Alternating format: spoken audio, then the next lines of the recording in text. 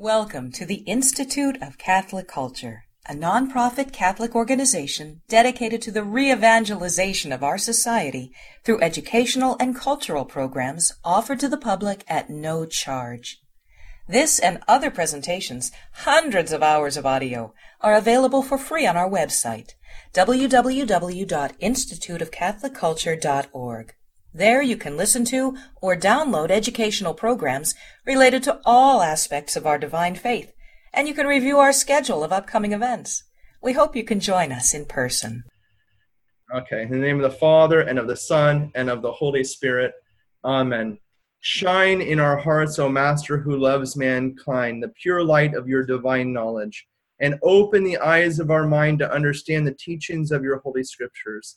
Instill in us also the fear of your blessed commandments, that we may overcome all carnal desires, entering upon a spiritual life and understanding and acting in all things according to your holy will.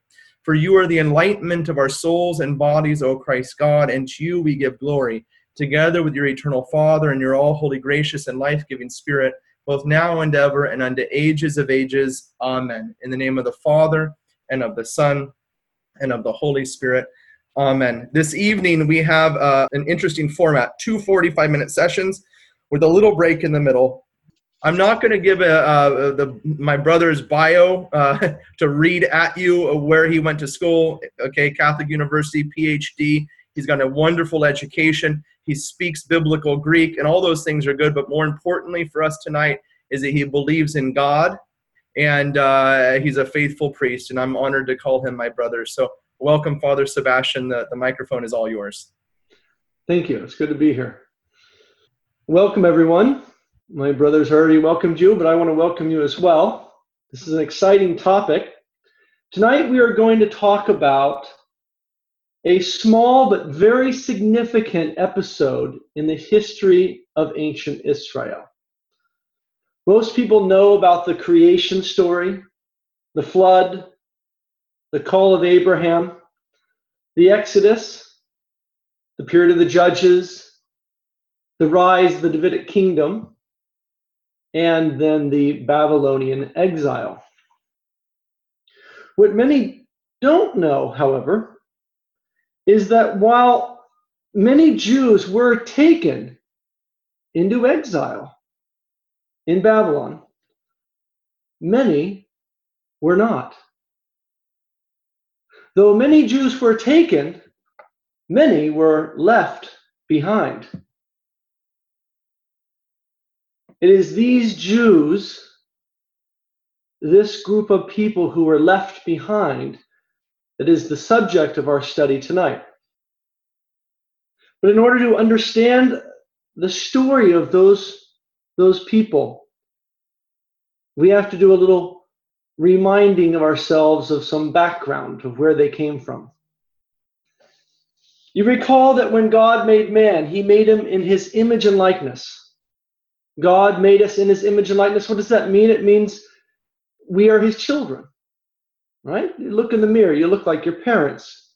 This is a Hebrew way of saying that God made man out of all of creation as his own children. We are created to grow into that image continuously. As children grow, as they grow older, more and more into the image and likeness of their parents. When you were a child, you may have looked in the mirror and said, I don't look much like my dad or mom. But as you get older, you start to say, wow, I really do look like them, right? And you act like them too, for better or for worse. This is what it means that God made man in his own image and likeness. He made us for relationship with him. Man is by nature a religious being. You can't get away from it. It's part of our hardwiring. We're made for relationship. We're made for religion.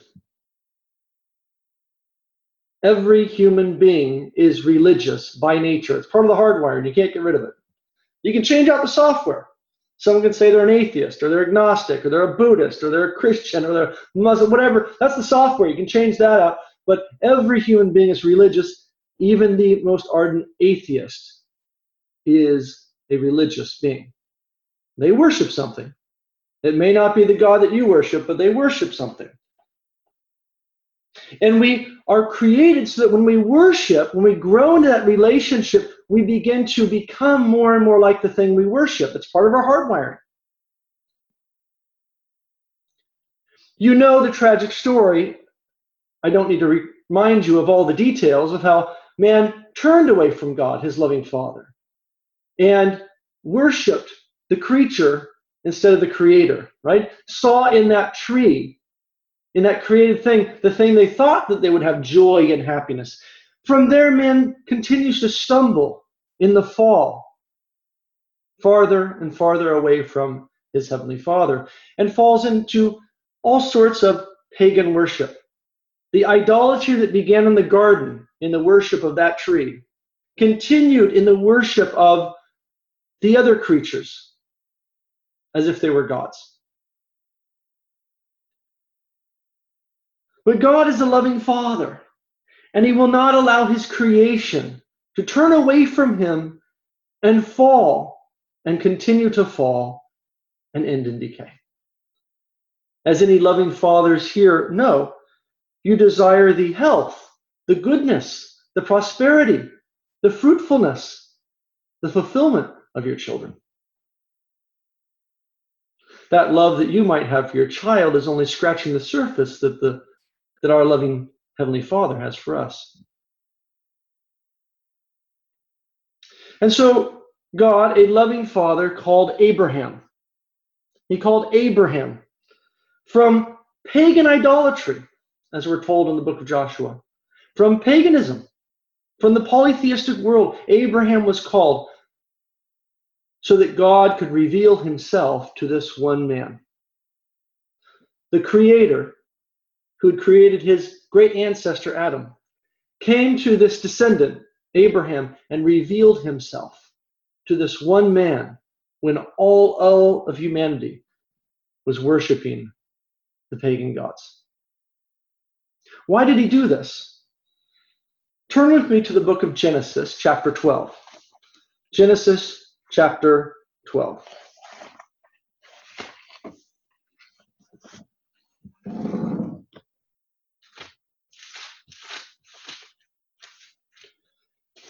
In chapters 10 and 11, we hear after the flood how all of these nations descend from Noah and his 3 children. And then how from one of those family lines, Abraham is called. But why does God call Abraham? To reveal himself simply to Abraham? Look what it says in chapter 12. Now the Lord said to Abram, go forth from your country and your kindred and your father's house. Right? Leave the place where you are and go to the land that I will show you. He's going to give him a piece of land. And I will make you a great nation. I will bless you and make your name great so that you will be a blessing. And I will bless those who bless you. I will curse those who curse you. And by you, highlight this, all the nations of the earth shall be blessed. That's the purpose of the call of Abraham. As St. Paul says in his first letter to Timothy, God desires that all men be saved. God desires that all men be saved because he's a loving Father of all of humanity. They may all be estranged, or many estranged, but he desires that all of them be saved, to return to the household, to the family, so that they may have life. So we hear that God called Abram for the sake of the nations, for the sake of the nations from whom he was called. And this is why God calls human beings throughout salvation history. This is why he has called you to this lecture tonight, for the sake of those who did not have a chance to listen to this lecture. You have been called in your workplace, in your neighborhood, in your family to do something for the sake of the neighborhood, the family, the workplace. Turn with me to chapter 15 for a few more details about these descendants of Abraham and this land. Chapter 15, God promises there that Abraham will have many descendants, like the stars of the sky, the sand of the seashore. You know the story. And he says in chapter 15, verse 12. As the sun was going down, a deep sleep fell on Abram, and lo, a dread and great darkness fell upon him. Then the Lord said to Abram, know of a surety that your descendants will be sojourners in a land that is not theirs, and will be slaves there, and they will be oppressed for 400 years. But I will bring judgment on the nation which they serve, and afterward they shall come out with great possessions. As for you yourself, you shall go down to your fathers in peace, and you shall be buried in a good old age. Highlight this, verse 16. And they, your descendants, shall come back here to this land where you are, Abram, in the 4th generation. For the iniquity of the Amorites is not yet complete. Underline that last line. For the iniquity of the Amorites is not yet complete. Who are the Amorites? The Amorites, that term is being used in this particular passage here to refer to the inhabitants of the land in what we call the Promised Land, or Palestine, or Canaan. It has different names. The land of the Amorites. The peoples of the land are there, and they are wicked, but their iniquity has not yet reached a threshold to the point where they will need to be exiled from the land. But when that time comes, your descendants will come here and inherit their land and disinherit the Amorites. Why? Because of their iniquity. Because of their iniquity. You recall that Isaac bore Jacob. Jacob had 12 tribes. You know the story of the patriarchs, Abraham, Isaac, and Jacob. We don't have time to cover all these things. And eventually the 12 tribes went into Egypt. And then, you recall, after 400 years approximately, God brought Israel out of Egypt by the hand of Moses in the story of the Exodus. Moses led the people of Israel for 40 years in the wilderness. And then, after 40 years, it was time for the people of Israel to enter in. God is the author of history.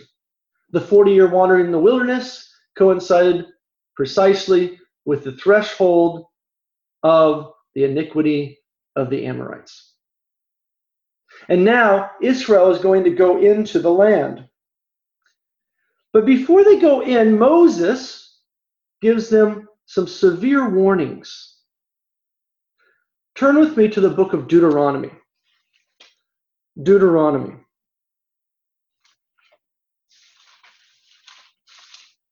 Deuteronomy is your last of your 5 books of the Pentateuch, the 5 books of Moses. Deuteronomy chapter 6. Deuteronomy chapter 6. Deuteronomy chapter 6, verse 4. Hear, O Israel, Yahweh our God is one. Yahweh our God is one. We only have one God. This is the famous Shema prayer. You may have heard Jews say this in the morning and the evening, right? In the morning they get up, and in the evening when they go to bed. They recite this. This is a statement of monotheism versus polytheism. Why did they get this statement? Why did Moses say this at this moment? And why did the Jews hold it so sacredly? Look what it says. Hear, O Israel, Yahweh our God is one Lord. And you shall love Yahweh your God, as opposed to the gods of the nations, right? With all your heart, with all your soul. Underline the word all, maybe 50 times there. All. What do you mean all? It means that you can't be a polytheist. You can't worship Molech and Baal and Yahweh. No. One Lord. With all your heart. And you shall teach them diligently to your children. Verse 6. And these words which I command you this day, you shall put upon your heart. And you shall teach them diligently to your children. And you shall talk of them when you sit in your house, when you walk by the way, when you lie down, when you rise. And you shall bind them as a sign on your hand and a front hang between your eyes. Right? The mark on the forehead and on the hand. And you shall write them on the doorpost of your house and on your gates. Verse 10. And when the Lord your God brings you into the land, which he swore to your fathers, to Abraham, to Isaac, to Jacob, to give you with great and goodly cities, which you did not build, highlight this, with goodly cities that you did not build, and houses full of all good things which you did not fill, and cisterns hewn out, which you did not hew, and vineyards and olive trees, which you did not plant. And when you eat and are full, then take heed lest you forget the Lord who brought you out of the land of Egypt. You forget Yahweh, the one who brought you out of Egypt, out of the house of bondage. You shall fear Yahweh, your God. This is all about monotheism versus polytheism here. You shall serve him and swear by his name. You shall not go after other gods, of the gods of the people who are round about you. For Yahweh your God in the midst of you is a jealous God. What does that mean, jealous God? It means that he's unique among the gods. He will not allow you to worship other gods along with him. You could only worship him. Why is that? He just really likes attention, I guess. Well, God's immutable. He doesn't change. You can worship him or not worship him. It's not going to change God. It changes you. Remember, it's part of your hardwiring. You're a religious being. So if you put the right God in front of somebody, then they grow into the image likeness of the right God. If they are worshiping the wrong God, then they grow into the image and likeness of the wrong God, which, as St. Paul tells us, and the psalmist as well, is the pagan gods or demons. And God does not want his children that he created to grow up into the image and likeness of fallen angels. Those with whom we are in relationship with, those around us, or the God above us, is that which we grow into relationship with and imitate. We become like, right? You know this with kids, with their friends at school, right? You know this with kids with a poster of whatever the teen idol is on their wall. They start dressing like, acting like, imitating, singing like. It's part of the hardwiring. So he says, verse 14, you shall not go after other gods, the gods of the people who are around about you. Verse 15, for the Lord your God is in the midst of you as a jealous God, lest the anger of the Lord your God be kindled against you, and he, look at this, destroy you from off the face of the earth, or the land, from off the face of the land. So they get a warning there. Now turn with me to another warning in chapters 8 and 9. Chapters 8 and 9. Chapters 8 and 9 of Deuteronomy. This is Moses still warning them over and over in almost every chapter of Deuteronomy. He says these same things, but there are some particular details in these passages that I want you to take note of. Verse 6 of chapter 8. Chapter 8, verse 6. You shall keep the commandments of Yahweh your God by walking in his ways and by fearing him. For Yahweh your God is bringing you into a good land, a land of brooks, of water, of fountains and springs flowing forth, and valleys and hills, a land of wheat and barley, vines and fig trees, pomegranates, a land of olive trees and honey, a land in which you eat bread without scarcity, in which you will lack nothing, a land whose stones are iron and whose hills you can dig copper. And you shall eat and be full, and you shall bless Yahweh your God for the good land he has given you. Take heed, verse 11, lest you forget Yahweh your God by not keeping his commandments, his ordinances, his statutes, which I command you this day. Now, what are we talking about? We'll hear that over and over in the Old Testament, the commandments, the statutes, the ordinances. If you look at it in context every time, we're not talking about the finer points of the law. We're not talking about whether or not they're going to want to have bacon in the morning or whether they're going to wear their yarmulke just right. All of the little microscopic laws of the Torah are all intended and all point to the same commandment. I am Yahweh your God who brought you out of Egypt. You shall have no other gods before me. All of the commandments point to that. And this is what it means when you hear keep the commandments, the ordinance, the statutes, keep monotheism. Lest when you have eaten and are full and have built goodly houses and live in them, and when your herds and flocks multiply and your silver and gold is multiplied, and all that you have is multiplied, then you lift up your heart and you forget Yahweh your God, who brought you out of the land of Egypt, out of the house of bondage, who walked you through the great and terrible wilderness, That language there, walked in the Hebrew, this is like someone walking somebody by hand. You have the image of a father walking his son by the hand through the wilderness here. With fiery serpents and scorpions and thirsty ground where there was no water, who brought you water out of flinty rock, who fed you in the wilderness with manna, which your fathers did not know, that he might humble you and test you to do good in the end. Beware, lest you say in your heart, my power, the might of my own hand, has got me this wealth. You shall remember Yahweh your God, for it is he who gives you power to get wealth, that he may confirm his covenant, which he swore to your fathers, as at this day. Verse 19. And if you forget, highlight this, Yahweh your God, and go after other gods, and serve them and worship them, I solemnly warn you this day that you shall surely perish. And look what it says here in verse 20. Like the nations that Yahweh makes to perish before you, so shall you perish, because you would not obey the voice of the Lord. Do you see that? Again, notice there's no mention of bacon or whether you're going to have cheese on your burger here. These are not the concerns.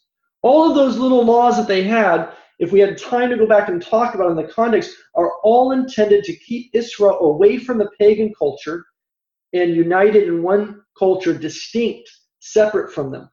These food laws they had and various practices, circumcision, were intended to keep them separated from the nations around, because the nations around were worshiping the pagan gods. Israel was not to be mixed in with them, because as soon as they become mixed in with them, they will become like them, right? You become like that which you are in relationship with. What was their calling? Their calling was to be unlike the nations. Their calling was to be like God, so that through them, the light of the Creator could shine once again and recreate the world. So that through them, like a light set on a hill, like a city set on a hill, they could be the focal point of the nations. The nations should come to them, not they to the nations. And through them, all the nations would be blessed. You recall the promise to Abraham. This was their calling. Now, of course, they never did any of this, but this is what they were supposed to do. Chapter 9. Chapter 9. Hear, O Israel, you are to pass over the Jordan this day, to go and to dispossess nations greater and mightier than yourselves, cities great and fortified up to the heavens, a people great and tall, the sons of the Anakim, whom you know and of whom he has said, who can stand before the sons of Anak? They were great warriors.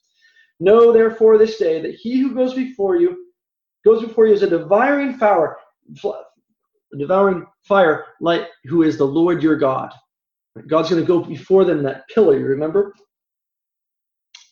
He will destroy them and subdue them before you, so that you shall drive them out and make them perish quickly, as the Lord has promised you. Verse 4, do not say in your heart, after the Lord your God has thrust them out before you, it is because of my righteousness that the Lord has brought me into this land. Whereas it is because of the wickedness of these nations that the Lord is driving them out before you. Do you see that? Not because of your righteousness or the uprightness of your heart are you going in to possess their land, but because of the wickedness of these nations, the Lord your God is driving them out before you. And a bonus, that he might confirm the word which the Lord spoke to your father Abraham, Isaac, and Jacob. Remember that promise? So why are they going in to dispossess these people from the land? Well, God is clearing a piece of geography. It's all his, okay? He created it. He owns the whole thing, the whole big blue ball, okay? But he's clearing some land out, making some space, moving the polytheists out and away, so that he can have a piece of land, a safe zone, in which he can bring the descendants of Abraham in, who are supposed to be and are supposed to remain monotheist. And so that through them, he can, as he said to Abraham, save the rest of the nations. That's the purpose. Verse 6, know therefore the Lord your God is not giving you this land to possess because you're righteous, for you are a stubborn people. And then Moses goes on, of course, to recount all the things they did in the wilderness and that he had to endure. You recall the period of the judges after they move into the promised land. You recall the rise of the Davidic kingdom. You recall, hopefully, also the split in the kingdom between the north and the south on that Mason-Dixon line. You hopefully recall also the polytheism that plagued the northern kingdom, the kingdom of Israel, the north. From its very beginning under Jeroboam, when they worshipped the golden calves, just like in the Exodus story, until they were finally removed from the land in fulfillment of what we just heard when the Assyrians attacked and conquered that northern kingdom. You also recall possibly the polytheism in the south, the southern kingdom, the kingdom of Judah, with its capital city, Jerusalem. You may recall the tragic story of how quickly Israel falls into polytheism after the death of David. Solomon himself, after having built the beautiful temple to Yahweh, recorded in 1 Kings chapters 6 through 8, then goes and builds, as we hear in chapter 11 of that book, pagan shrines for every one of his pagan wives. You remember he had 700 wives and 300 concubines. And he built these with state funding on the Mount of Olives. So that now the state religion has become polytheism. And from the time of Solomon to the end, Israel in the north, Judah in the south, continued in this polytheism. The north having been wiped away by the Assyrians eventually because of this, and the south eventually by the Babylonians. And now we come closer to our subject. Turn with me to the end of 2 Kings, chapter 21. 2 Kings chapter 21, we hear about the wicked king Manasseh. Manasseh was the most wicked king of the history of the people of the south. He was of the line of David, but was a very aggressive polytheist. He was not satisfied with pagan temples on the other side of the Kidron Valley. He wanted pagan shrines in the temple of Yahweh itself. And so we read about what he did. Look, chapter 21, Manasseh was 12 years old when he began to reign. He reigned 55 years in Jerusalem.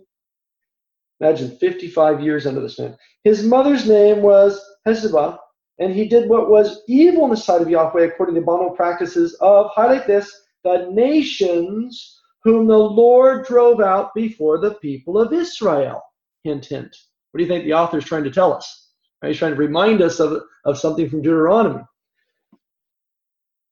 For he built high places, which Hezekiah his father had destroyed. He erected altars of Baal and made Asherah, and Ahab, king of Israel, had done, and worshipped all the host of heaven and served them. And look at this, verse 4, he built altars in the house of Yahweh to these pagan gods, of which the Lord had said, in Jerusalem will I put my name. Verse 5, and he built altars for all the host of heaven in the two courts of the house of Yahweh. He burned his son as an offering. He practiced soothsaying. It goes on and on. Look at verse 10. And the Lord said by his servants the prophets, because Manasseh, king of Judah, has committed these abominations and has done things more wicked than all that the Amorites had done. I like that. The people of God, the remnant that is there, the Jews, tribe of Judah, has now become not only as wicked as the people who were driven out before, but they have become, under Manasseh, more wicked than, and look what the author does, he uses the name the Amorites. The word Amorite does not occur very often in the books of Kings. He's trying to remind you of the book of Deuteronomy, in what's just happened. They have just triggered the covenantal curses. And now they will be removed from the land. He tells you that so that you can understand what's going to happen in the next few chapters, where you're going to hear about the people of Israel successively over 3 exiles being removed from the land. And as you begin to wonder, why is this happening? You know that it is because God had warned them about this very thing. As I said, there were 3 exiles, and this is important to understand our story tonight. There were 3 successive Babylonian exiles. The one you recall, or most recall, is the last one, or maybe conflation of all 3. What happened is the Babylonians, as we hear, starting in chapter 24, begin to attack the land. In the absence of the Assyrian Empire, the Babylonians have taken their place. And the Babylonians have now come to conquer Judah, along with the other nations, Egypt, etc., and turn them into vassal states, pay their taxes. And so in chapter 24, we hear about the first attack of Nebuchadnezzar upon the land. This is a brief reference to the first exile. You can hear about the 3 exiles, by the way, at the end of Jeremiah's book, Jeremiah chapter 52. You can look up that on your own. The second exile we hear about then in verse 8 and following, when the Babylonians attack again and remove Jehoiakim and those who were left back to Babylon. The third exile, the one that we often know more about, is recorded in chapter 25, where the Babylonians attack Jerusalem again and take people into exile. But at each one of these exiles, there were those who were left behind. At each exile, there were those who were left behind. So with the first exile, and you can turn now to Ezekiel chapters 8 through 9. The first exile, the most wicked were taken. Those who were not so wicked were left behind. The second exile, the most wicked of that remnant were taken because they had not learned their lesson. And then those who were not so wicked were left behind. And in the third exile, there were those who were killed in battle and were the most wicked, and then those who were ever so slightly less wicked were taken off in exile, but there were those who were left behind. And it's that final group that were left behind that we are studying tonight. So I want to ask you, why do you think some were taken and some were left? Why did all this happen in the first place? We already know. We just saw these texts, right? Why were some taken and some not taken? Recall the warnings of Moses. Recall the purpose of the call of Abraham. Let's turn now to Ezekiel. Ezekiel, you'll find after Jeremiah and Lamentations, you'll come to your book of Ezekiel. Ezekiel, just a bit of context, was a prophet in exile. Ezekiel was prophesying during this very time that we are talking about right now, during these 3 exiles. He was in Babylon. He was taken into Babylon in the second exile. Daniel was taken into Babylon during the first exile. Now, why did Daniel and Ezekiel go? They weren't wicked. God sent some righteous men along with these exiles to be prophets through whom he could speak to his people. Ezekiel was one of those. Ezekiel taken in the second exile with Jehoiakim and his mother and the rest. You can read about that in Ezekiel chapter 1. So Ezekiel, while he is in exile with these different waves coming into Babylon, he prophesies to them. One of the problems with those who came in the first and then the second exile was they thought that they were going to return to Jerusalem shortly. The first group of exiles and the second group of exiles, the second is those with which Ezekiel had come, would say, "The Lord has been too difficult. I have not sinned. Why is the Lord doing these things? Surely the Lord will have mercy on us, and shortly we will return to Jerusalem." So God sent them Ezekiel to let them know that that is not his plan. In fact, Ezekiel begins to tell them that not only will they not return to Jerusalem, but Jerusalem itself will be destroyed, and there will be a third wave of exiles. This is recorded in Ezekiel chapter 8. "In the 6th year, in the 6th month, on the 5th day of the month, as I sat in my house with the elders of Judah sitting before me in Babylon, the hand of the Lord fell there upon me. Then I beheld, and lo, a form that had the appearance of a man. Below appeared to be his loins. It was fire, and above his loins it was like the appearance of brightness, like the gleaming bronze." He sees God. It's a theophany. "He put forth the form of a hand and took me by the lock of my head, and the Spirit lifted me up between earth and heaven and brought me in visions of God to Jerusalem." So he's in Babylon with the first and second wave, and God picked him up by the hair of his head in a vision and carried him to Jerusalem and dropped him off. And then here's what he saw. "He put me at the entrance of the gate of the inner court that faces north, where there was a seat of the image of jealousy." So the very first thing he sees is a pagan idol. "And behold, the glory of the God of Israel was there, like the vision that I saw on the plains." Verse 5, "Then he said to me, Son of man, lift up your eyes now in the direction of the north. So I lifted up my eyes toward the north, and behold, the north of the altar gate in the entrance was this image of jealousy. And he said to me, Son of man, do you see what they are doing?" Son of man is human being. "Do you see what they are doing? The great abominations that the house of Israel are committing here? To drive me far from my sanctuary? They're forcing me to leave. I warned them. This was going to happen." You can go back and read, if you like, in 1 Kings chapter 9, how he warned them about this. "But you will see greater things." And he now goes on to walk him around the temple. He's walking in the temple. Nobody can see him, but he can see them. And he sees around every corner an idol to a pagan god. And he sees even some of the priests leading the worship. Chapter 9. "Then he cried in my ears with a loud voice, saying, Draw near, you executioners of the city, each with his destroying weapon in his hand.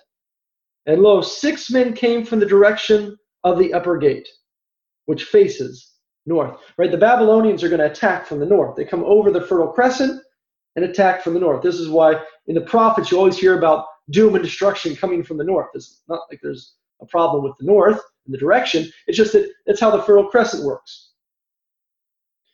So the people are going to be attacked always from the north or from the south, occasionally from Egypt, but it doesn't happen very often. So he sees these men coming, these 6 men. Who are they? These are angels. The Lord is, as he promised, would be with their enemies to attack them if they disobeyed. And so he has this vision of angelic forces coming. 6 men came from the direction of the upper gate, which faces north, every man with his weapon for slaughter in his hand. And with them was a man clothed in linen and a writing case in his side. And they went in and stood beside the bronze altar, ready to go, right? He sees these 6 angel warriors with their swords standing at the bronze altar. This is the altar of burnt offering. But he also saw another one who didn't have a sword, but instead a writing case in his hand. Now the glory of the God of Israel had gone up from the cherubim on which it rested to the threshold of the house, and he called to the man clothed in linen, who had the writing case at his side. This is an angel. And the Lord said to him, Go through the city, through Jerusalem, and put a mark, highlight this, on the foreheads of the men who sigh and groan over all the abominations that are committed in it. So there are two groups of people left in Jerusalem before it's destroyed. There are those who have continued in polytheism, even though they've seen two exiles leave already, two waves of exiles. And now they've continued in polytheism, so much so that God now has to destroy the city. It's done. But there are two groups. There are those who had refused to worship the pagan gods, but had remained monotheistic. Go through the city to Jerusalem, put a mark upon the forehead of the men who sigh and groan over the abominations that are committed here. And to the others he said in my hearing, so now he speaks to the 6 angels with the swords, who are leading, of course, the Babylonian forces. Pass through the city after him. Smite, smite. Your eye shall not spare, you shall have no pity. Slay old men outright, young men, maidens, little children, women, but touch, highlight this, no one upon whom is the mark. These are those who will be left behind. The wicked will be taken away. So this is a prophecy about what will happen. This is Ezekiel, okay? So context here. Ezekiel is in Babylon. And before the Babylonians conquer Jerusalem and destroy the city and destroy the temple in 587, those who were already in exile, those who were already in Babylon, are, through the mercy of God, sent the prophet Ezekiel, who will explain to them why Jerusalem is going to be destroyed and why they're not going to return. Could you imagine if Ezekiel had not been there and had these visions, the maybe loss of faith of the people of Israel? When they're in Babylon and thinking maybe they'll return someday, maybe sooner or later, and then they hear a message, they hear some information that the Babylonians destroyed the Jerusalem, the city, and flattened the temple. Well, what about the glory cloud of God? What happened to the ark? Well, why did this happen? They don't know that the people who were left behind after that second exile continued tragically to stumble deeper and deeper into polytheism. And so now they're told what's happened in Jerusalem since they left. That the people who were left behind had not learned the lesson. And so therefore Jerusalem would be destroyed. Therefore the temple would be destroyed. And what would happen to the glory cloud? As we've discussed in other Bible studies, the glory cloud left the temple. Right? Jeremiah, as you know, hid the ark. More on that in another study. Okay, so this is the prophecy looking to the future. This is the prophecy looking to the future a few years before it happens. But now, let's look at the details, a historical description of the actual event that took place in 587. Turn with me now to Jeremiah. This story is that we're going to look at now in Jeremiah chapter 39. This story is also recorded, and you may have an index in your Bible that indicates this to you. A similar version of the story is recorded in Chronicles, 2 Chronicles, and also in 2 Kings. In fact, we were just looking at one of those parallel texts in 2 Kings. Okay? So let's look now at Jeremiah chapter 39, and we're going to look at the version Jeremiah here because we're going to continue reading in the book of Jeremiah after that. Jeremiah chapter 39. The first conquering of Jerusalem, or Judea in general, had already happened. A wave had gone, some were left behind. A second conquering now, and the city as well, by the Babylonians. Some were taken, some were left. That's the second exile. And then, because the people who were left behind in this third exile were of two groups, there were those who sighed over the abomination, but there were those who continued in the polytheistic worship. Now a third exile will take place, and in this case, Jerusalem will be destroyed and the temple destroyed. Chapter 39. In the 9th year of Zedekiah, the king of Judah, in the 10th month, Nebuchadnezzar, king of Babylon, and all his army came against Jerusalem and besieged it in the 11th year of Zedekiah, in the 4th month, on the 9th day of the month. You think this guy's interested in history, right? In precision? Throughout the books of Kings, you can see this also in these passages, historical passages. This passage here is coming out of Kings. The final form of the book of Jeremiah we have is scrolls of Jeremiah's prophecies glued together with snippets from the books of Kings, so that we are able to read it historically. This is the form of Jeremiah that we have. If you take out the historical passages that are clipped out of 2 Kings, you might struggle to understand the book of Jeremiah. And this is why in the post-exilic period, when they assembled the scrolls of Jeremiah and gave us what we call the book of Jeremiah, they also interspersed with it snippets from 2 Kings to help the person who reads Jeremiah or hears it in the synagogue or in the temple understand why and what is going on in Jeremiah's prophecies from a historical standpoint. History, very important. Chapter 39, verse 3. When Jerusalem was taken, all the princes of the king of Babylon came and sat in the middle gate. And he gives you a list of the names. Verse 4, when Zedekiah, king of Judah, and all the soldiers saw them, they fled, going out of the city at night by the way of the king's garden, through the gate between the two walls, and they went toward the Arabah, but the army of the Chaldeans pursued them and overtook Zedekiah in the plains of Jericho.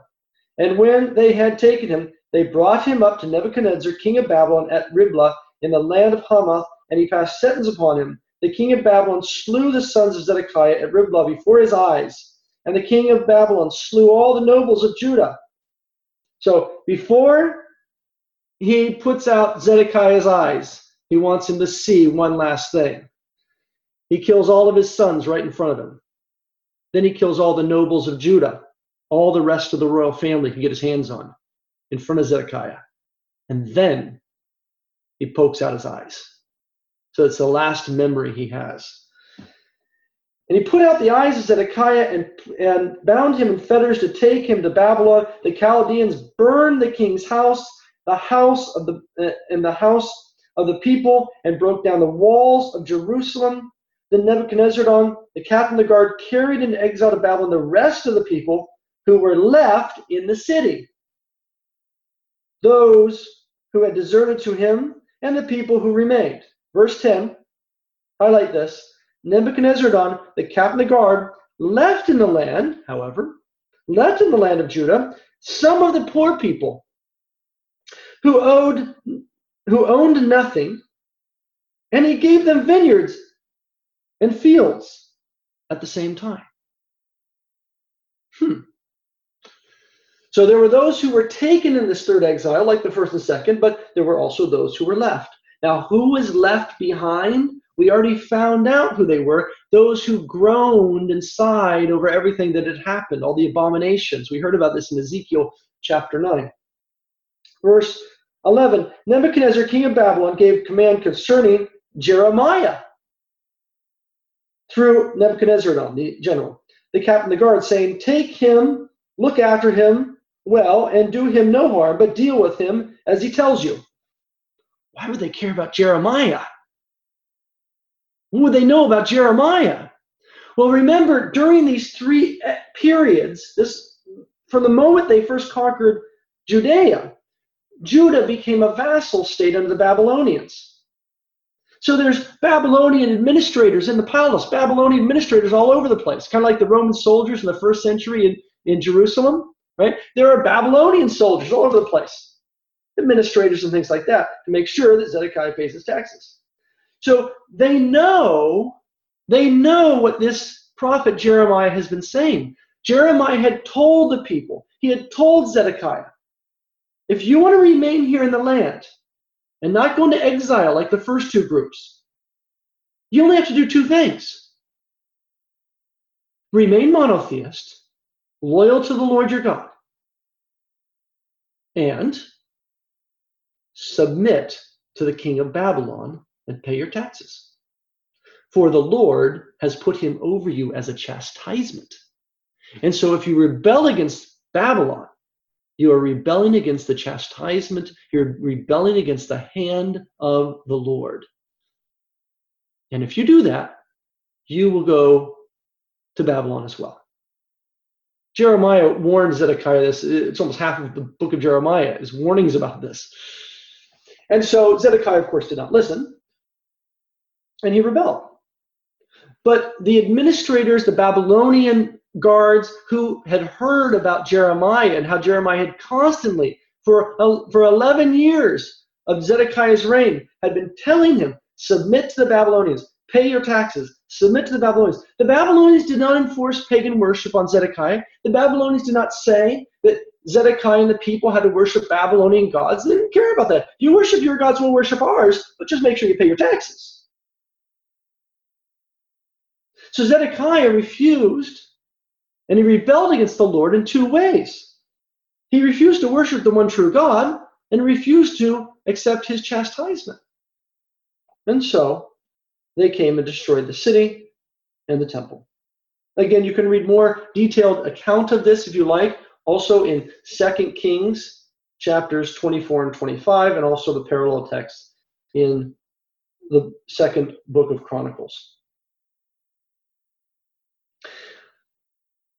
Look at verse 15, chapter 39, verse 15. The word of the Lord came to Jeremiah while he was shut up in the court of the guard. Go and say to Ebed-Melech, the Ethiopian, thus says the Lord of hosts, the God of Israel, behold, I will fulfill my words against this city for evil and not for good, and they shall be accomplished before you on that day. But I will deliver you on that day, says the Lord, and you shall not be given into the hand of the men whom you are afraid. For I will surely save you, and you shall not fall by the sword, but you shall have your life as a prize of war, because you have put your trust in me, says Yahweh. Do you see that? Jeremiah is going to be saved. This man, Ebed-Melech, is going to be saved. There will be many who will be saved, who will be left behind. Why? Because they put their trust in Yahweh and not in Baal and Molech, etc. They were sons of their Creator, their Heavenly Father. They were growing in His image and likeness. And He is the source of all life. And so their lives are preserved. Well, what was that life like? What was the life of these people who were left behind? Chapter 40 through 43 tells us about that. The word that came to Jeremiah from the Lord after Nebuzaradan, the captain of the guard, had let him go from Ramah, when he took him bound in chains, along with all the captives of Jerusalem and Judah who were being exiled to Babylon. The captain of the guard took Jeremiah and said to him, so Jeremiah was taken up with the rest of the people. As they gathered his people up. Many were killed in the battle. They conquered Jerusalem, and people were screaming and running everywhere. And then they captured as many of them as they could. So the most wicked died in battle. Those who were ever so slightly wicked were taken captive. But as they look at this group of captives that they have chained up before they start their march off to Babylon in chains, Nebuchadnezzar says to the general, find among them the prophet Jeremiah and let him go. Take care of him, right, as we heard about in chapter 39. So he did this. He went among them, he found them. There's Jeremiah. And undid his handcuffs and said, "You're free." So that's recorded here in verse 2. The captain of the guard took Jeremiah, verse 2, and said to him, "Yahweh, your God, pronounced this evil against this place. Yahweh has brought it about and has done as he said. Because you," that is your people, "sinned against Yahweh and did not obey his voice, this thing has come upon you. Now, behold, I release you today from the chains of your hands." It might be surprising to us to hear the general of the Babylonians refer to Yahweh like this, right? Remember, they're polytheists, okay? You would be hard-pressed to convince the Babylonians that Yahweh didn't exist, right? Polytheists believe that there are many gods, thousands of gods, that every nation has its own gods, every family has its own gods. The question for a polytheist is not how many gods there are, it's which God should I worship? Well, the ones that are going to either help me out or be mad at me if I don't give them something, right? If I don't feed them with sacrifices and things like that. This is how they thought. So they would tend to worship their local gods, family gods, national gods, and if they heard that there was a particular god in a foreign land that was, a really nice guy and blessed his people, well, worship that one too. Okay? So they know that the Israelites have a God. And they know that the particular God, one special God among the Israelites, that God, Yahweh, had told them that he was going to destroy the city if they rebelled against the Babylonians. They had heard Jeremiah say this over and over to Zedekiah and reported it back to Nebuchadnezzar. So the captain of the guard unhooked his handcuffs and said, "You're free. These things all happened as the Lord your God said." Verse 4, "Now, behold, I release you today from the chains on your hands. If it seems good to you to come with me to Babylon, come. I will look after you there. We'll put you up in a nice house and everything. We got a nice beachfront property right along the Tigris. There's another one, the Euphrates. It's up to you, whichever one you want. And I will look after you well, but if it seems wrong to you to come with me to Babylon, do not come. See, the land, the whole land is before you. Go wherever you think it is good and right to go. If you remain, then return, however." So if you're not going to come with me, then I just ask one thing, okay? I want you to go to Gedaliah, the son of Ahikam, the son of Shaphan, whom the king of Babylon appointed as governor of the cities of Judah. So Gedaliah is one of those who was left behind, along with Jeremiah and Ebed-Melech and these other guys. And Gedaliah was chosen to be the governor, the overseer of the people who would be left behind. And he says, "Go to Gedaliah, the son of Ahikam of Shaphan, whom the king of Babylon appointed as governor of the cities of Judah, and dwell with him among the people." Or go wherever you want. Just go. Just have fun. So the captain of the guard gave him an allowance of food and a present, a gift. So, gave him some spending money, right? He gave him some food. Here's some beef jerky and stuff and a few things to get you by, and what else? Here's a bag of gold if you need anything you need, okay? Then Jeremiah went to Gedaliah, the son of Ahikam, at Mizpah, and dwelt with him among, highlight this, the people who were left in the land. Who were left in the land. Again, if you go back to 2 Kings, you can see this again. You can see, we're looking here at the final exile, and we hear about those who were left behind. But if you go back and you read 2 Kings chapter 24 and 25, you'll hear that at every stage, of course, there were people left behind, because otherwise you wouldn't have another exile after that, right? So there were people who were left behind who were told, this is what you got to do. You want to stay here. You got to repent of your sin. The most wicked have either died or been taken to exile, but you have been spared. But they wouldn't listen. And so the Babylonians conquered again, the second time, and then finally the third time. But even in this third time, there were those who were left behind to be vine dressers and plowmen, as we saw. Right? You remember that. Make sure you highlight that in chapter 39, verse 10. He left the poor in the land and who had nothing, and he gave them vineyards and fields at the same time. So why were they poor? Well, remember the religion of the state was polytheism. If you want to get in good with the state, you want to be a good polytheist, like the king and all the aristocracy and the rest. But if you didn't, then you'd be sidelined. And so that's what happened to them. These people were marginalized. They were pushed out of the society. They became poor. They were not allowed to do this and do that because they refused to worship the gods that the state was worshiping. All right. So then, verse 7.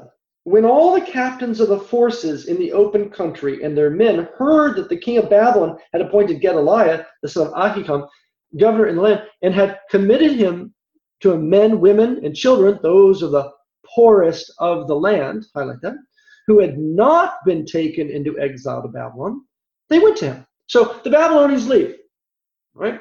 They begin the march. And they march all these people, this third wave, off to Babylon. But they left people there. And some of them who were left there were soldiers, some soldiers and things who had been scattered, some different detachments who had hidden in the hills and things during the battle. And suddenly, all the people start coming out of the caves and looking around and realizing they've been left behind. And they find Jeremiah. And they find Gedaliah, who's been left in charge with some Babylonian soldiers. And they went to Gedaliah, verse 8, at Mizpah. Ishmael, the son of Nethaniah, Johanan, the son of Kareah, these other guys, they came. These are the soldiers. These are the leaders of the different detachments.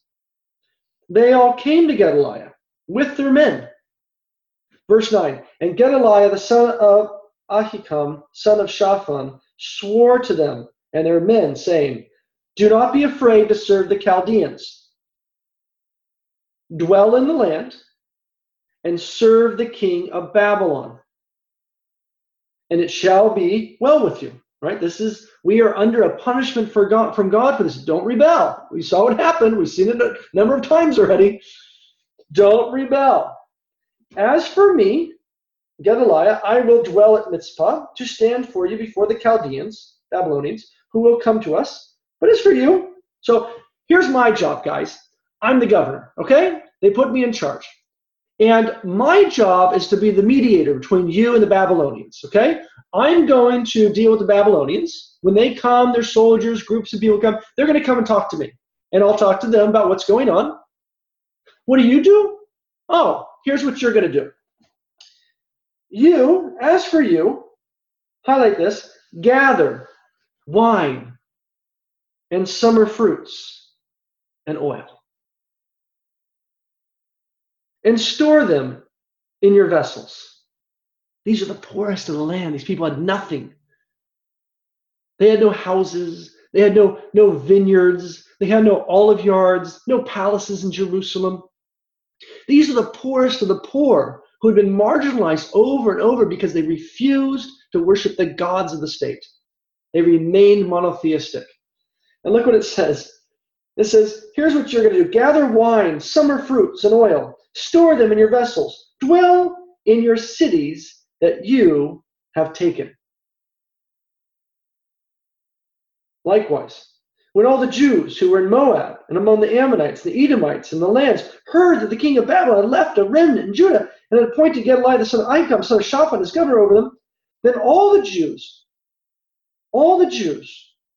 returned from all the places to which they had been driven and came to the land of Judah to go to Gedaliah at Mizpah. And they gathered wine and summer fruits in great abundance. All right, so hopefully you hear an echo from what we looked at the beginning of our discussion, right? Go take these cities, these vineyards, these olive yards, the palaces, the houses you did not build, the vineyards you did not plant. They're all yours, right? It's like an exile, a new Exodus all over again. There's a palace there. There's a Ferrari sitting there on the street with the keys still in it. Okay, it's all yours. All yours. The wicked, who were the powerful aristocracy and were enforcing polytheism in the land have all either died or been taken off in exile. The only ones left are the monotheists who had sighed and groaned over all the abominations that took place there. These are the ones that had the mark, and who were left behind. Okay, now, everything sounds great, doesn't it? What do they have to do? It's very simple. They have to remain monotheist. Okay, they've got that one down. They've been doing it for a while. And what's the other thing they have to do? Not rebel against the Babylonians. Well, tragically, you know what's happened, what's going to come, right? So it was very simple. Monotheism, no problem. Jeremiah and Gedaliah don't have to say anything to these people about worshiping the pagan gods. Nothing. These people are the monotheists, okay? These were Jeremiah's buddies. These were the people that actually would listen to Jeremiah and remained monotheists. But they do have to be reminded, as we just saw, that they have to submit to the Babylonians, pay their taxes, until the Lord decides otherwise. Chapter 41. Chapter 41. In the 7th month, Ishmael, the son of Nethaniah, the son of Elishama, of the royal family. Aha. So now we're getting a little more information about this guy Ishmael. Don't confuse Ishmael with the guy from Genesis, okay? Ishmael means God hears.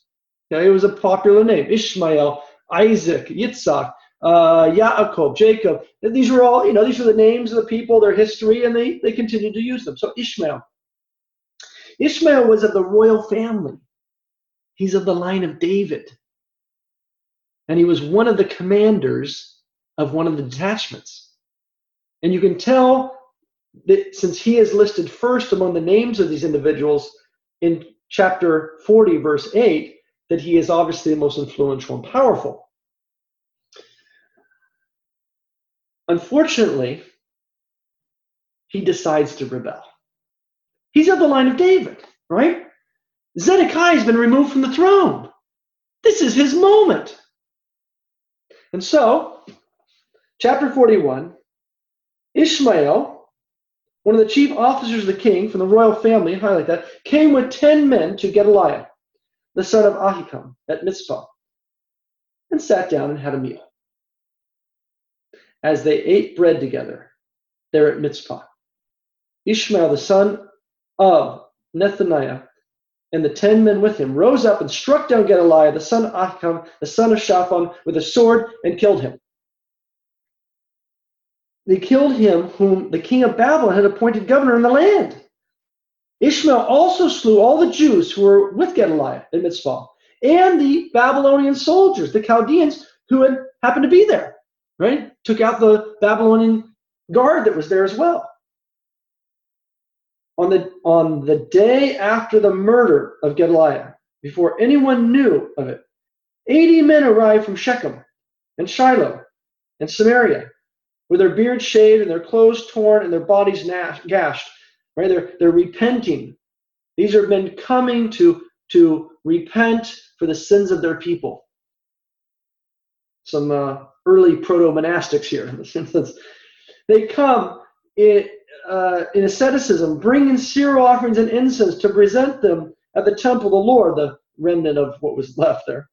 And Ishmael, the son of Nethaniah, came out from Mizpah to meet them, weeping as he came.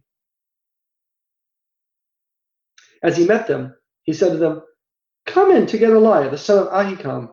When they came to the city, Ishmael, the son of Nethaniah, and the men with him slew them and cast them into the cistern. But there were 10 men among them who said to Ishmael, "Do not kill us, for we have stores of food that we can give you." Okay, I'll keep you alive. Verse 9, now the cistern into which Ishmael cast all the bodies of the men whom he had slain was the large cistern which King Asa had made for defense against Baasha, king of Israel, a long time ago. And then, verse 10, he fled to the Ammonites. Right? The Ammonites were rebels against the Babylonians. So he's hoping, remember the Ammonites are not far from here. The Ammonites, if you recall, the Jordan Rift Valley, On the west side is normally what you think of as Israel or Palestine. But on the east side of the Jordan are the Ammonites at this point. The Ammonites, and then the Moabites, then you get down to the Edomites, down at the bottom of the Dead Sea. The Ammonites are right there. The Ammonites had rebelled against the Babylonians. And so he sees them as an opportunity. If he goes to the Ammonites and joins with them, then they're going to support him against the Babylonians, and he can take the royal throne. When the word gets out to some of the other leaders of some of the detachments of what Ishmael had done, they fought against Ishmael. This is recorded in verse 15. But Ishmael, the son of Nethaniah, escaped from Johanan with 8 men and went off to the Ammonites. Then Johanan, the son of Kareah, we heard about him earlier back when we heard about the guy staying for Gedaliah, and all the leaders of the forces with him took all the rest of the people whom Ishmael, the son of Nethaniah, had carried away captive from Mitzpah, after he had slain Gedaliah, the son of Ahikam, soldiers, whom the children, the eunuchs, whom Johanan brought back from Gibeon. And they went and they stayed at Kingham, near Bethlehem, intending to go to, highlight this, Egypt. Intending to go to Egypt because of the Chaldeans, for they were afraid of them, because Ishmael, the son of Nethaniah, had slain Gedaliah, the son of Ahikam, whom the king of Babylon had made governor over the land. So they're frightened. These guys didn't do it, but they're worried what the Babylonians might do. When word gets back to Babylon that Gedaliah has been killed, that the Jews who were with him have been killed, and that the Babylonian soldiers who were there have been killed by Ishmael, one of the leaders of one of these groups of soldiers. When the Babylonians come, even though Ishmael's not there, they're just going to come in and start killing people again. This is what they're afraid of. So they're worried about this, even though they were innocent. And so they're afraid, and they plan to head to Egypt. You got to think of the geography here, right? The Babylonians are going to come from the north. They come over the Fertile Crescent. And so the only place to escape is to go down into Egypt if you think that they're going to kill you. Chapter 42. Then all the commanders of the forces, and Johanan, the son of Kareah, and Azariah, and the son of Hoshea, and all the people, from the least to the greatest, came near and said to Jeremiah the prophet, "Let our supplication come before you, and pray to Yahweh your God for us, for all this remnant, for we are left, but a few of many as your eyes see us, that the Lord your God may show us the way we should go, and the thing that we should do." And Jeremiah the prophet said to them, "I have heard you. Behold, I will pray to the Lord your God according to your request, and whatever the Lord answers you, I will tell you. I will keep nothing back from you." Then they said to Jeremiah, "May the Lord be a true and faithful witness against us, if we do not act according to all the word with which Yahweh your God sends to us," right, through you. So whatever you say after you're done praying, we're going to do it. "Whether it's good or evil, we will obey the voice of the Lord our God," good or bad, whether we like it or not. "We will obey the voice of the Lord your God, to whom we are sending you, that it may be well with us when we obey the voice of Yahweh our God." You see, these guys are monotheists, right? There's no question about that. Verse 7, "At the end of the 10 days, the word of Yahweh came to Jeremiah." So 10 days later, he summoned Johanan, the son of Kareah, and all the commanders of the forces who were with him, and all the people from the least to the greatest, and said to them, "Thus says the Lord, the God of Israel, to whom you sent me, to present your supplication before him. If you will remain in this land, then I will build you up and not pull you down. I will plant you and not pluck you up. For I repent of the evil which I did to you." Right? So the exiles are over. There's no more exiles that are going to happen. No more exiles. So you stay here. You're not going to die. Just trust in the Lord as you always have. "Do not fear," look at verse 11. "Do not fear the king of Babylon, of whom you are afraid. Do not fear him, says the Lord, for I am with you to save you and deliver you from his hand.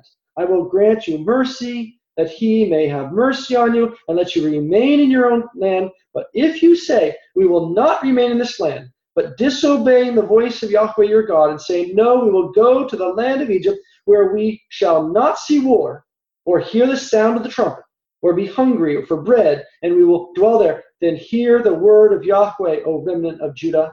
Thus says the Lord of armies, the God of Israel, if you set your faces to enter Egypt and go to live there, then the sword which you fear shall overtake you in the land of Egypt. And the famine of which you are afraid shall follow hard after you into Egypt, and there you shall die. All the men who set their faces to go to Egypt to live there shall die by the sword, by famine, by pestilence. They shall have no remnant or survivor from the evil which I will bring upon them.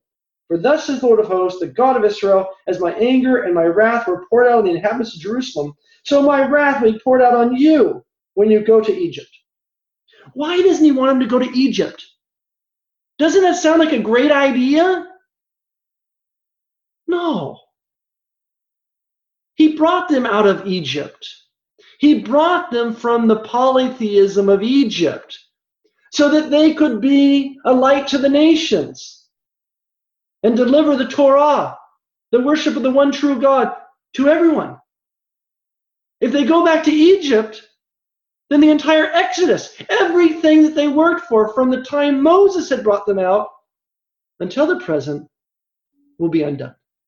Because once they get there, they will begin to worship the gods of Egypt again.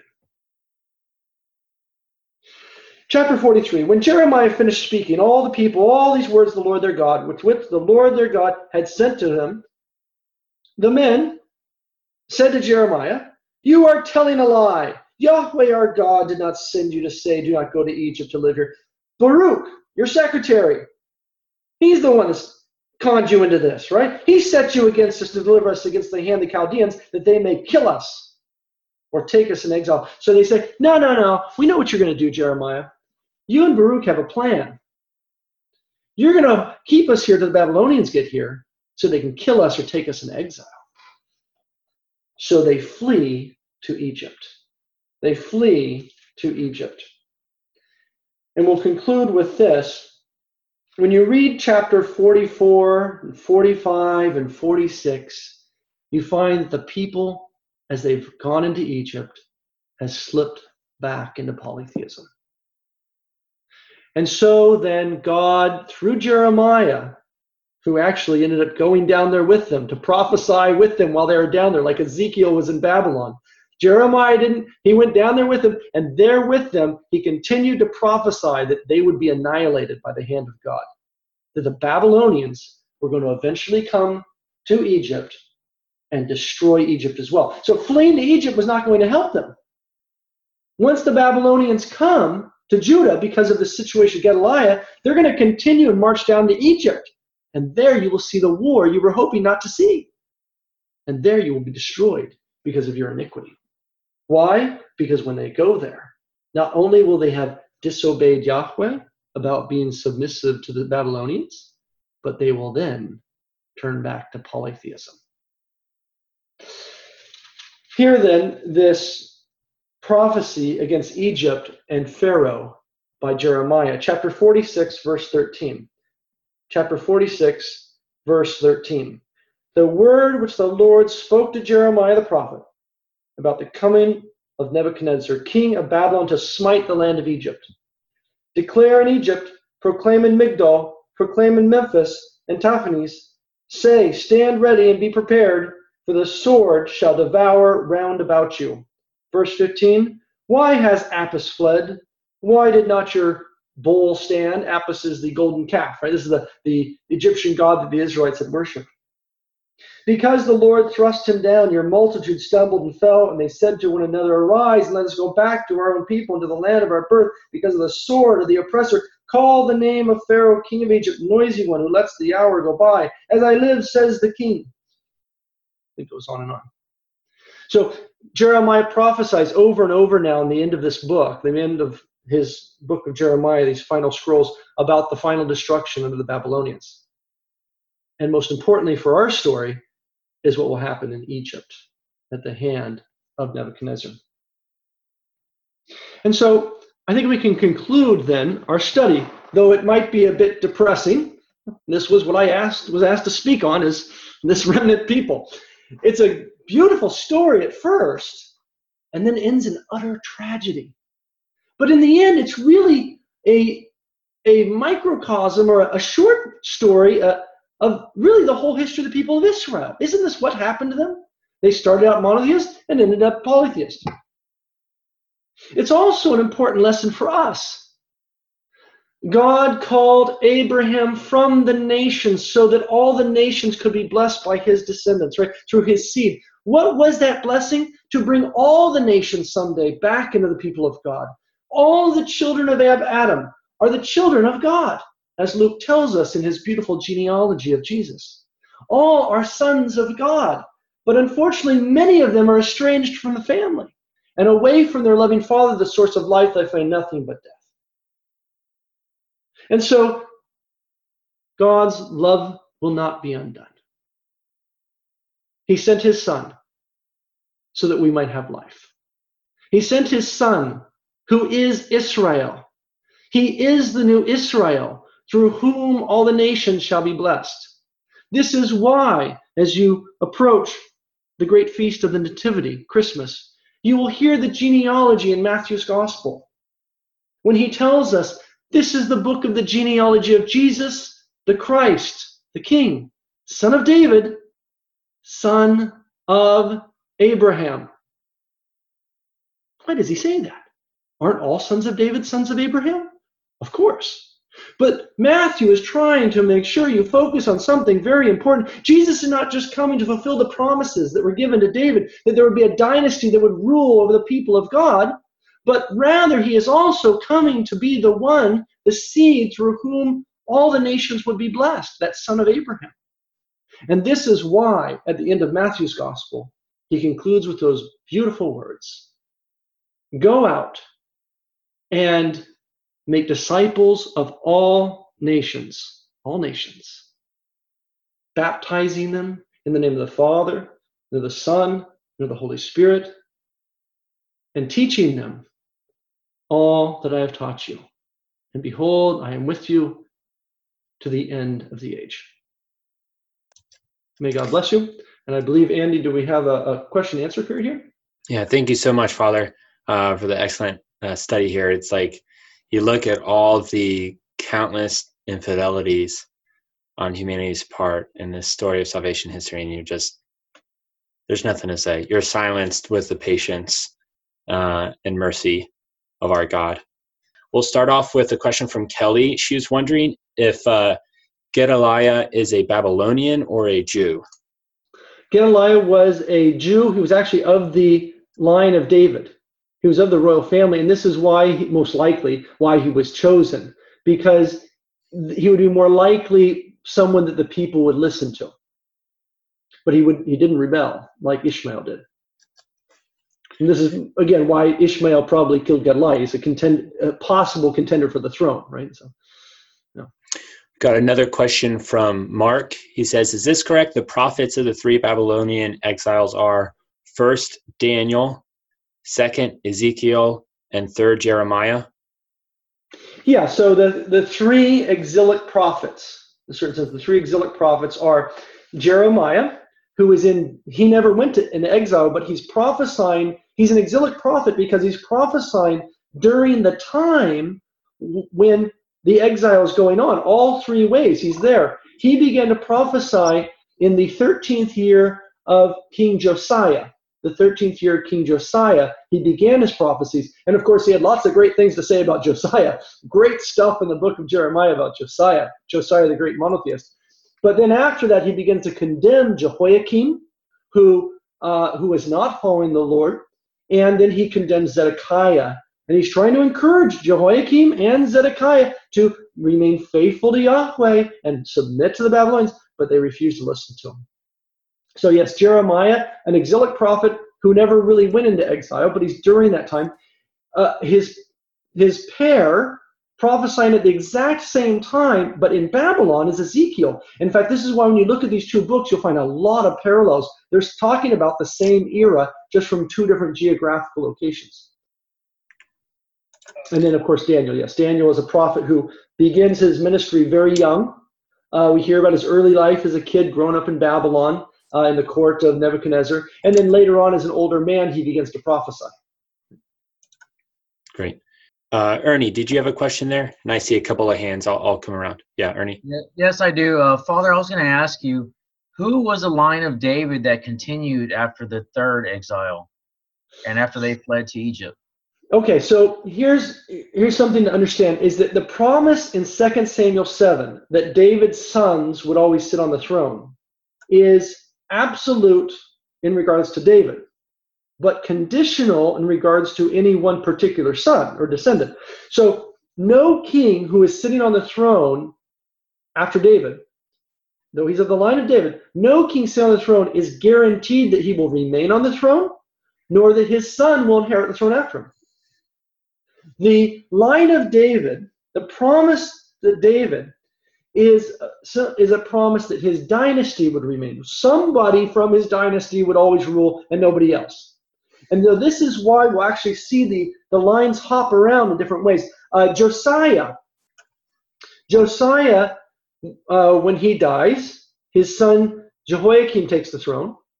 But Jehoiakim is removed from office, and his son Jehoiakim, so this is the grandson of Josiah, takes the throne. Then he goes off into exile, and then Zedekiah is put on the throne. Zedekiah is not the son of Jehoiakim. He's another son he's Jehoiakim's uncle. He's another son of Josiah. And because of the great Josiah, the Lord gives him two options, right? He had one son, didn't work out, one line. So then as a blessing to Josiah, who has already gone to the bosom of Abraham, another one of his sons gets a shot at the title. But any son from the line of David can fulfill this prophecy in 2 Samuel 7. And this is helpful to understand when you look at Matthew versus Luke's genealogy. The families of David are all intermarried. And so what you get is you read David's genealogy to Joseph versus David's genealogy to Joseph in Matthew and Luke. You find that he traces them, that Matthew and Luke actually trace them in two different lines. Probably because of Levirate fathers. That's probably what's happening there in a couple of cases. But more on that in our Christmas study. I think we did a little bit of that at one time. We've got two questions. A couple of people are wondering about this mark on the forehead, the tau. Is there any relation with that? Is it a prefiguration of the cross of Christ, or is there a connection there? Yeah, I thought that might come up. The mark on the forehead. Wait a minute. Was that a subcutaneously implanted computer chip? Right? We immediately hear a mark on the forehead. We think, I've heard about that before, right?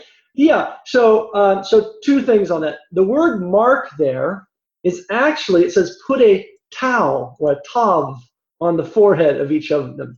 Now, a tav in the ancient form, modern Hebrew, the tav in modern Hebrew, it's actually Aramaic character, is written like that. But that is a late formation of it. It's actually, this part here is the part. The rest is the actual form. The rest of it is stylization, the calligraphy at the time. So the old form of the tav was that, the cross. And so some of the fathers of the church will look at this and say, this is a type, this is an image of those who will be saved through Jesus, right? Through Jesus in the sign of the cross. And so this is a beautiful, beautiful insight into typology. Now the mark on the forehead also, this reminds people that, wait a minute, but it sounds like the book of Revelation. Isn't it supposed to be a bad thing? Well, you got to read the whole book of Revelation. And remember, the book of Revelation is, as I remember one of my professors once saying, the final exam of the Bible. You got to know the whole Bible if you're going to read something like this. So if you go back and you look at passages like Exodus chapter 13, Deuteronomy chapter 6, I could go on. We actually looked at one of these tonight.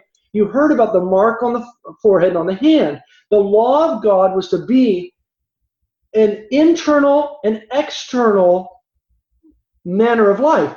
You were to live the life according to the Torah, not just externally, but internally. Moses says in chapter 11, Deuteronomy, circumcise your hearts, O Israel, not just your flesh. Right? This is what Jesus is saying in Matthew's gospel. It says do not kill, but I say to you, do not even be angry. Right? There's the internal, because you've already killed the man in your heart. Don't look at a woman lustfully, for it says do not commit adultery, but I say to you, do not lust, for you've already committed adultery in your heart. That's the internal and the external living out of the law. And so the law for the Jew was understood to be as a mark on their forehead, that is what you see, right? The idea that the eyes are the window of the head into your mind. So, and then what you do, the hand is the image of what you do with the law. So you are to think in your mind, in your heart, in accordance with the law, and you are to act in accordance with the law with your hands. So it was said to be like a mark on your forehead and your hand. You may hear about the Jews, or you may have seen a Jew, maybe in the airport, or maybe you have a friend who puts the phylacteries on, right? They bind a little scroll of the law on their forehead and hands. They don't believe that they're really fulfilling that law that way. It's a pious way to kind of physically, remember it. And then, so what's going on in the book of Revelation in chapter 13? You hear about those who are the mark of the beast on their forehead and their hand. The book of Revelation, as you know from our study, and if you didn't catch it, you can go to the library and listen to the study in the book of Revelation, where the book of Revelation is sent to the Christians of Asia Minor in the 90s, not our 90s, their 90s. And when Domitian, the emperor, was enforcing pagan polytheism upon the people there. And Christians were having to make a decision. Were they going to follow the law of God, worship the one true God with your whole heart, your whole mind, right? Like a law on your forehead, on your hand? Or are you going to live in accordance with the law of the Roman Empire, which is to worship many gods? This is why you get that number 666, right? This calls for wisdom. That number 666 recalls the story of Solomon having caused the people to worship the gods when he built all those pagan shrines. Peggy, did you have a question? I thought I saw your hand up. That's okay. Kind of a comment. I see today, I'd like to see how Father Hezekiah thinks about how that relates to today, because we're still in the same place. Can I connect a question that came in with what you said there, Peggy? Someone was asking, can we personally relate with the Israelites' infidelity? And this is Kemi, wondering if the consequences of worshiping other gods now will be the same as in the Old Testament, ruin and desolation. If yes, would consequences be the same for those who never knew God and those who knew God but turned away from him? I think it's kind of related with what you're asking, Peggy. Yes. So I couldn't hear Peggy at first. I had to turn my volume up. Peggy, that's basically what you were asking. How does it apply to today? Yes, she took it a lot farther than I was thinking about, but that's exactly what I wanted to go to, because we're in the same place, except we have Jesus behind us, and we know a lot more. We're a lot more culpable, aren't we? Right, yes, we are. Yeah. Right? We've been given a lot more grace, right? Mm-hmm. So, yeah, you could apply this in some way. That's beyond, after the book of Revelation, I'm out of business. Okay, so this is my area, is the biblical story here. How this might play out in history today or in the future, I don't know. What I know is this, is you don't need to be worried. What you need to be is in prayer, okay? Our job description as a Christian, the Christian description is this: to be witnesses of his resurrection by the power of the Holy Spirit, to be witnesses of his resurrection in Jerusalem, Judea, Samaria, and to the ends of the earth. Jerusalem, Judea, Samaria, the early church took care of that for us. The ends of the earth, we're still at work, right? That's our job. When I hear someone talk about, maybe a cataclysmic event, it was a couple months ago, people were all excited about, I don't know, some planet hitting the earth or something and the end of the world. I couldn't believe it. Don't you guys look at history? There's a great website called endoftheworld.com. Pick out any date. Someone prophesied that's the end, okay, even your birthday. All right, so this is not our job. And this is what Satan wants, is for Christians to be distracted from their job description, right? He doesn't want you going out and proclaiming the resurrection of Jesus to the world. He doesn't want you delivering that good news. He wants you to be distracted, so he'll distract you with everything he possibly can. Accumulating wealth, being afraid to say something to somebody, or worried about this political agenda or that political agenda, or worried about busying yourself with whatever, right? Our job as Christians is simply this: to preach the gospel of Jesus Christ. And when we get distracted from that, even if we have good intentions, right? We think, oh, this is a good thing to do. Yeah, there might be good things to do, but there is one job. We have one job description: to be witnesses of the resurrection of Jesus to the ends of the earth until he comes back. Even his apostles in Acts chapter 1 asked him, Lord, will you at this time, this is after his resurrection, will you at this time restore the kingdom to Israel? He said, not your business. Not your business. If it's not the apostles' business, it's surely not mine or yours. Your job is this, my apostles, to be witnesses of my resurrection to the ends of the earth. I'll take care of the rest. Thank you so much, Father. There's an ever-flowing stream of questions coming in here, but I got to make the cutoff at some point. I think this is the appropriate place to do it. I know you've got your family to go back to as well. You're getting silent claps, but there's a lot of appreciation out here. Thank you so much, Father. I encourage you all as we close here to remember this story. Go back and meditate upon it. We've covered it very quickly. Don't just let this be something that went in one ear and out the other, but meditate on this story. And meditate on what you hear in the rest of the lectures with the ICC. And let these things sink into your life, saturate your life, so that we can be that for which we were called, the seed of Abraham, through whom all the nations shall be blessed. Glory be to the Father, and to the Son, and to the Holy Spirit, both now and ever, and into ages of ages. Amen. Amen. Thank you so much, Father. You're welcome. We hope you enjoyed this presentation from the Institute of Catholic Culture. If you'd like to learn more about the mission of the Institute and how you may become a part of this important work, please visit our website at www.instituteofcatholicculture.org or call us at 540-635-7155. And may the glory of Christ Church be ever more manifest upon the earth. St. John the Evangelist, pray for us.